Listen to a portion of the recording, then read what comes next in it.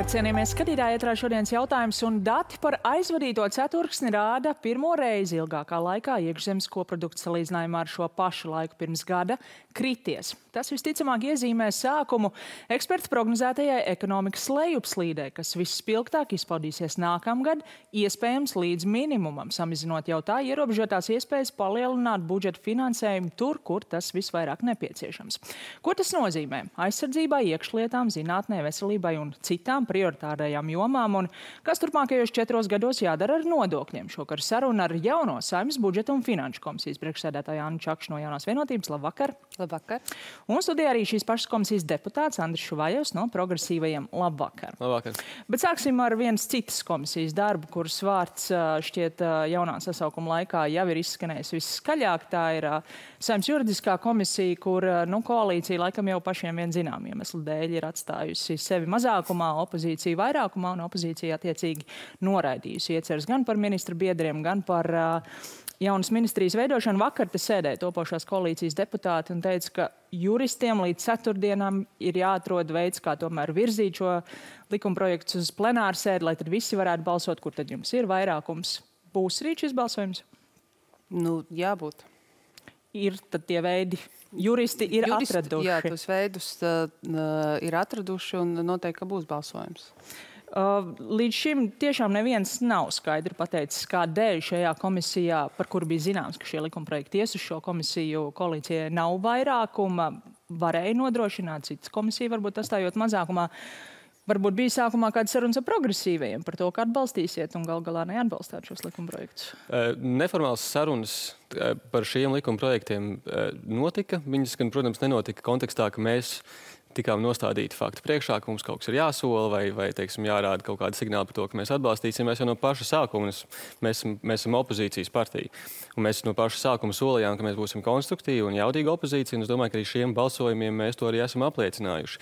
Mēs jau sākotnēji signalizējām, ka vismaz attiecībā uz šo klimata enerģētikas ministriju mēs vēlamies iepazīties detalizēti ar šādiem aprakstiem. Šis detalizējums nav tādā līmenī, kā mēs to vēlējāmies, un mēs arī norādījām Saeimas sēdē, ka mēs vēlamies šajā ministrijā iekļaut arī vidas aspekts un tādā gadījumā arī balsot par. Tā kā es domāju, ka šajā gadījumā progresīvie tomēr apliecināja to, ka mēs identificējam skaidru problēmu un piedāvājām risinājumu. Un balsojot pret, tad kādēļ nav šī vairākuma? Jūs pārāk paļāvāties uz progresīvajiem, jo varēja taču izreikināt noteikti ar tādu pieredzi politikā. Es teiktu, ka tur ir vairāk faktori, jo pirmais ir jārēķinās, ka 54 matemātiski ir vairākums, bet 9 likumdošanas komisijās tas nozīmē, ka nav iespējams tiešām matemātiski visās komisijās vairākums. Tā ir viena lieta. Otrs, parasti tomēr ir reizes, kad valdība top lēnām, kā tas arī ir šoreiz, bet parasti komisijas veidojas kopā ar valdību, un arī šoreiz droši vien komisijās vēl būs izmaiņas. Un trešā lieta ir tas, ko jūs jau sākumā minējāt, ņemot vērā, ka programmā arī progresīvajiem ir tātad šie enerģētika kā fokus.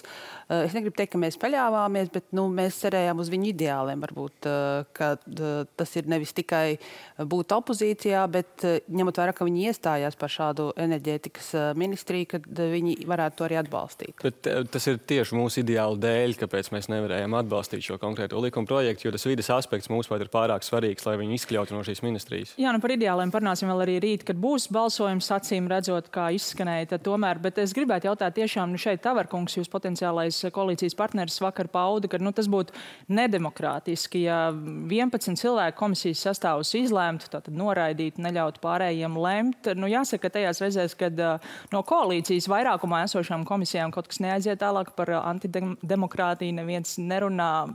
Nav tā mazliet labs sākums? Tas sākums ir sarežģīts.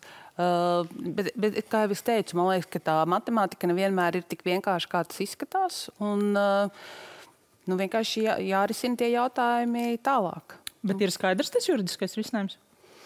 Pie tā strādā juristi. Es domāju, ka rītdien ar to būs skaidrība. Labi, tādā gadījumā par budžetu. Pagaidām budžeta komisijas darbojas vēl šī gada budžeta ietvaros ar līdzekļu pārdali. Protams, tas lielais darbs vēl tikai priekšā, kad apstiprinās jauno valdību par nākamā gada budžetu. Un, ja sākotnēji arī koalīcijas veidošanas sarunās tika runāts par 90 miljoniem, ko potenciāli uz ekonomikas pieaugumu nākamajā gadā rēķina varētu kaut kur ieguldīt, kur tas liktos visvairāk nepieciešams. Šobrīd jau ir runa par to, ka ekonomika varētu iet uz leju, attiecīgi šo līdzekļu būs vai nu mazāk, varbūt arī nebūs nemaz, un pirms par to diskutējām īsts fragments no vakardienas sarunas. Protams, nākamais gads būs ļoti sarežģīts. Tamdēļ, kā nākamā gadā pildīt solījumus, būs pietiekoši izaicinoši visiem, bet tas, ko jau kolēģi teica par pedagogiem, ir lietas, kas ir solīts, tās ir jādara, tamdēļ droši vien pārējās lietas pārcelsies nedaudz tālāk. Šuvajakungs, sāksim ar jums. Jūs arī redzat, izņemot to, kas jau ir apsolīts un kur tad laikam ir apņemšanās pildīt, viss pārējais budžeta komisijai varētu būt jānoraida, visas jaunās iniciatīvas nākamo gadu, jo vienkārši nebūs naudas? Tā es neuzskatu. Es uzskatu, ka šeit pirmkārt šis cipars 90 miljoni, kas tagad regulāri izskan, ir mazliet jāsaprot konteksts, kā pie šāda cipara mēs vispār nonākam. Un mēs nonākam pie šī cipara, vadoties pēc tā, ka mēs vēlamies 3 gadu laikā samazināt valsts parāda līmeni. Un vadoties tieši pēc šī pieņēmuma, mēs arī nonākam pie šiem 90 miljoniem un paskam, ka tā ir tā summa, ko mēs varam attiecīgi nākamajā gadā tērēt. Es teiktu, ka tā kā mēs esam šobrīd tik tiešām dramatiskā ekonomiskā situācijā, mēs zinām, ka recesija ir sākusies un Latvija ir viena no 3 valstīm, kam recesija tiek prognozēta nākamgad. Šajā brīdī tomēr valsts loma nav domāt obligāti par parādu samazināšanu, bet domāt ne tikai par par rēķinu kompensēšanu, bet es pat teiktu par papildu arī investīciju. Bet jāsaka, vismaz tajā koalīcijas šajā deklarācijā topošajā pirms nedēļas, tas toreiz vēl bija tikai uzmetums, tur bija minēts jau pēc krīzes šī deficīta mazināšana. Ir kaut kas mainījies? Nē, tieši tā šobrīd tas galvenais uzsvars tiešām ir saglabāt šo atbalstu iedzīvotājiem.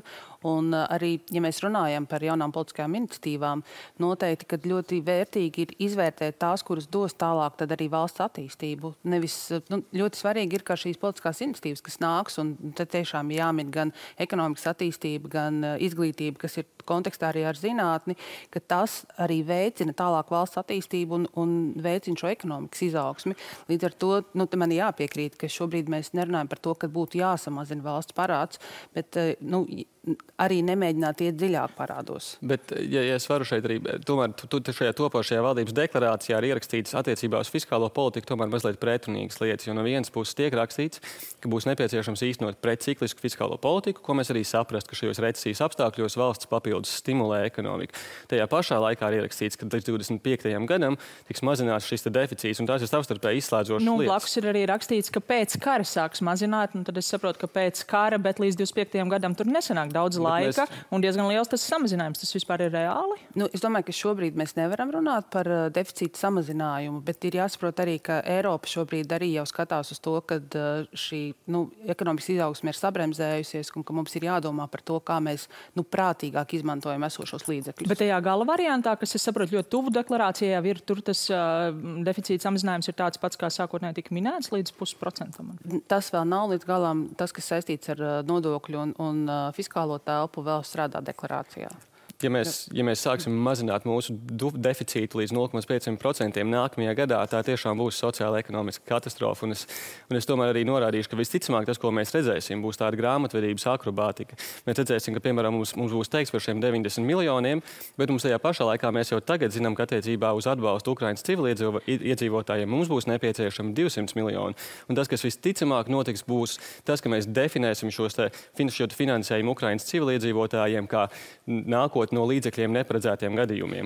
Un šāda veida akrobātika visticamāk arī paredzēs to, ka mēs spēsim tomēr nofinansēt dažas nozares vairāk nekā citas. Es teiktu, ka tas ļoti svarīgais ir, ka paliks atbalsts iedzīvotājiem, arī ņemot vērā visus šos energoresursu cenas, bet ka mums ir ļoti prātīgi jāstāsta, kur mēs investējam. Un noteikti nākamais gads nebūs tas, kur mēģinās samazināt parādu, bet vienkārši neiet dziļākos parādos. Pirms mēs runājam par Ukrainas atbalstu, kas arī ļoti būtiski par šo investēšanu, jūs redzat, ka jau nākamajā gadā varētu būt šīs investīcijas, piemēram, zinātnē? Jā, jo man liekas, ka ir tādas lietas, kur nedrīkst kavēties. Un es teiktu, ka mēs esam pārāk ilgi skatījušies uz tādu mūsu zinātnes stagnēšanu. Tas saistīts vispār ar izglītības sistēmu, kur kopumā tā mūsu nākotne ir atkarīga no tā, vai mēs radīsim kvalificētu darba spēku, tātad kvalificētus un konkurētspējīgus zinātniekus, un bez finansējuma un investīcijas šajā jomā nekas nevarēs attīstīt. Bet, ja tiek plānota recesija, un jūs sakāt, neiet dziļāk parādā, no kurienes šī nauda? Šobrīd jau ir paredzēta fiskālā telpa, un jautājums ir, kas ir valdības prioritāte. Tas ir vēl nezinot, ka būs recesija. Jā, un izglītība un zinātne ir kā viena no svarīgajām prioritātēm, tieši, ja mēs skatāmies ilgtermiņā, un kas tad vilks ārā valstī no tādas apbremzēšanās, noteikti tā būs zinātne. Ir iezīmēta arī summa jau, piemēram, deklarācijā? Precīzi summa nē, mēs redzam to pieaugumu 4 gadu posmā, kam būtu jānotiek. Bet, man liekas, tomēr ir svarīgi arī saprast, ka tas ir tieši tāpēc, ka mums ir plānota recesija, ka šī saucamā fiskālā telpa visticamāk ir šādā veidā arī jāpalielina. Un tas nozīmē, ka mums būs visticamāk jāpārdomā, kā daudz finansējums dažādām nozarēm tomēr censties pēc iespējas vairāk likt arī bāzē, lai mēs varētu likt pamatus šeit ilgtermiņa izaugsmē, jo mēs daudz runājam par mūsu nepieciešamo ekonomikas transformāciju. Ja mēs runājam par mūsu ekonomikas transformāciju, un mēs zinām, ka nākamajā gadā mūsu lielākie izaicinājumi saistās ar to, ka iedzīvotājiem būs palielināti rēķini. Mēs jau tagad zinām, ka pieaug nebanku kredītu pakalpojumi. Mēs zinām, ka šie rēķini būs jānosēd, lai aprīlī, maijā ekonomika tomēr ir zemā starta pozīcijā, lai veidotos izaugsme. Gan Latvijas bankas, gan fiskālās disciplīnas padomes eksperti saka tieši ar bāzē likšanu uz budžeta deficīta rēķinu tur ir ļoti jāuzmanās. Es saprotu, divas ļoti konservatīvas institūcijas attiecībā uz ekonomikas politiku. Es domāju, ka mēs nevaram pieļaut to kļūdu, ko mēs pieļāvām 2008. un 2009. gadā, veidot kaut kādu šādu grābekļu budžetu. Mēs vienkārši kāpsim uz tiem pašiem grābekļiem, uz ko pirms 15 gadiem, un tā būtu liela kļūda šajos apstākļos. Es teiktu, ka deficītu uz bāzes budžeta izdevumiem nevar likt. Un es piekrītu Latvijas bankas teiktajam, ka šie vienreizējie, kas mums nāk kā atbalsta mehānismi, ka tas palielina mūsu budžeta deficītu, ir pieļaujami, bet ka to liek bāzē, ka tas nebūtu apstiprināts. Respektīvi, atbalsts iedzīvotājiem varētu būt, bet ieguldījums zinātnē nē. Bet par to, ko Šuvajekungs jau minēja par šo atbalstu Ukraiņu bēgļiem, šobrīd mēs zinām, līdz gada beigām ir šī programma. Cik liela ir apņemšanās tieši tādā pašā apmērā to turpināt arī tālāk? Šobrīd, lai to turpinātu, tiek veiktas izmaiņas likumdošanā, lai arī šajā pagaidu budžetā tas notiktu. Un tas ir apņemšanās, vai tieši precīzi tikpat lielā apjomā, bet turpināt atbalstu Ukraiņas civiliedzīvotājiem. Bet tātad tur vēl ir gaidāmas jaunajā valdībā diskusijas, iespējams arī par kaut kādu apmēru mazināšanu. To tad jaunā valdība skatīsies, kādā apjomā tas būs, bet šobrīd svarīgi, ka šajā pagaidu budžetā tas turpināsies uzreiz no 1. janvāra. Šis Ukrainas bēgļu jautājums ir lielisks piemērs tam tomēr izaicinājumā, vai šāda veida vajadzības mēs liksim bāzē vai neliksim. Jo mēs liksim bāzē šāda veida jautājumus, kurus mēs zinām, kur ir nepieciešama tomēr šī ir tā ilgtermiņa vajadzība. Un mums beidzot ir jāpārstāj orientēties uz šo Ukrainas bēgļu situāciju kā kaut kādu tādu notikumu, kurš tulītās kaut kad beigsies. Tā pavisam noteikti nebūs. Un tomēr, manuprāt, no valsts puses būtu ļoti atbildīgi tomēr ielikt bāzē, lai gan pašvaldības, gan nevalstiskās organizācijas zina, ka ar šo finansējumu var rēķināties, un mēs varam veidot tomēr šo ilgtermiņa integrācijas sistēmu. Ja mēs par tiem izturēsimies kā tādiem neregulāriem izdevumiem, kas nākamgad nebūs, manuprāt, tā ir ilūzija. Viņi būs arī nākamgad. Līdz šim tas ir likts pa tādiem posmiņiem, 3 mēneši, vēl 3 mēneši. Kāds ir plāns vispār nākamajā gadā, tad uz visu gadu reizē? Es domāju, ka tur ir vairākās sistēmās mēs liekam iekšā. Mēs jau šodien arī pēc tām apropriācijām redzējām, ka tas tiek novirzīts finansējums dažādām ministrijām, lai veiktu dažādus pakalpojumus. Un noteikti, ka būtu jāskatās uz to tādā kopīgā kontekstā, ņemot vērā, ka daļa no šiem iedzīvotājiem paliek te, un mēs viņus gribam integrēt un gribam atbalstīt, lai viņi sāk strādāt un paši arī varētu stabili dzīvot. Līdz ar to es domāju, ka šai sistēmai ir jābūt vienmērīgai un stabilai, lai tas nav tā, ka katrs nākamais pagarinājums tiek gaidīts gan no organizācijām, kas strādā ar šiem civiliedzīvotājiem, gan no pašvaldībām ar tādu neskaidrību, kā tad tagad tālāk būs. Ka jānodrošina tāds ilgtermiņa tas plāns, kas, diemžēl, man jāatzīst, nav. Mēs tiešām tiešām dzīvojam no reizes uz reizi. Jā, un galvenā neskaidrība, protams, arī pašiem bēgļiem, kuriem jau tā neskaidrība absolūti pietiek. Vēl viena diskusija, kas ir jau iesākusies koalīcijas veidošanas laikā par veselības nozares finansējumu.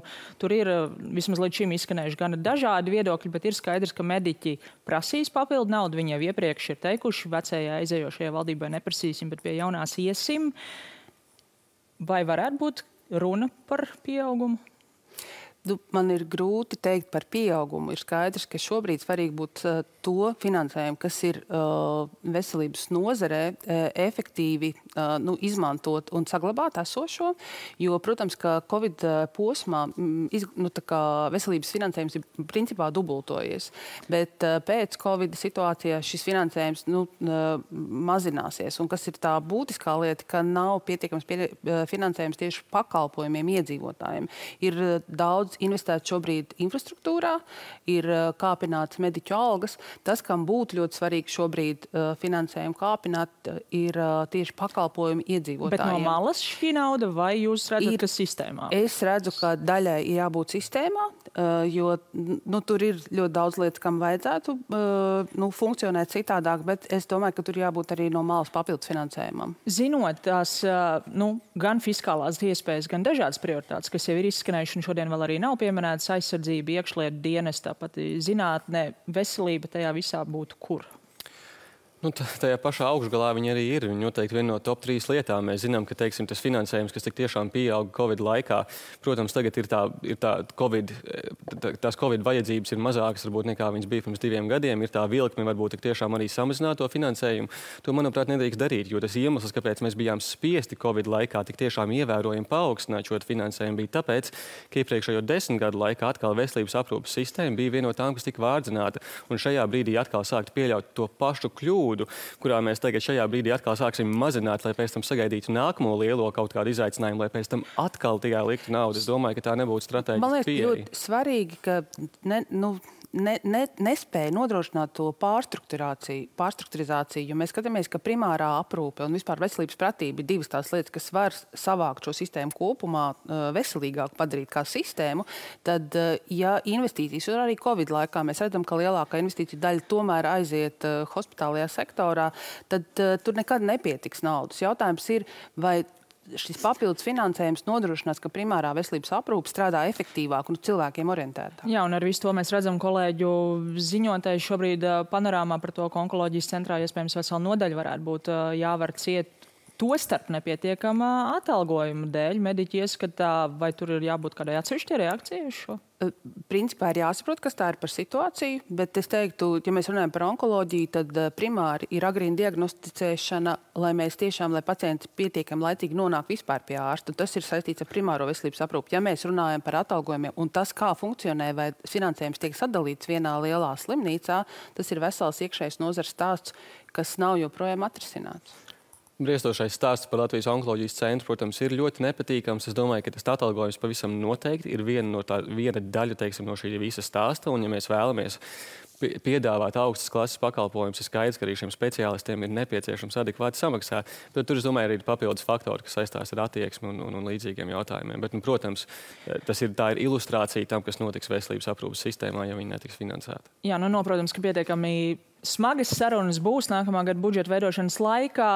Jūsu pārstāvētā komisija arī par nodokļiem atbild, par to mēs šovakar nepabeigsim, bet noteikti kādu citu vakaru. Paldies par šovakar par sarunu. Paldies arī jums, skatītāji, par uzmanību un tiksimies rīt.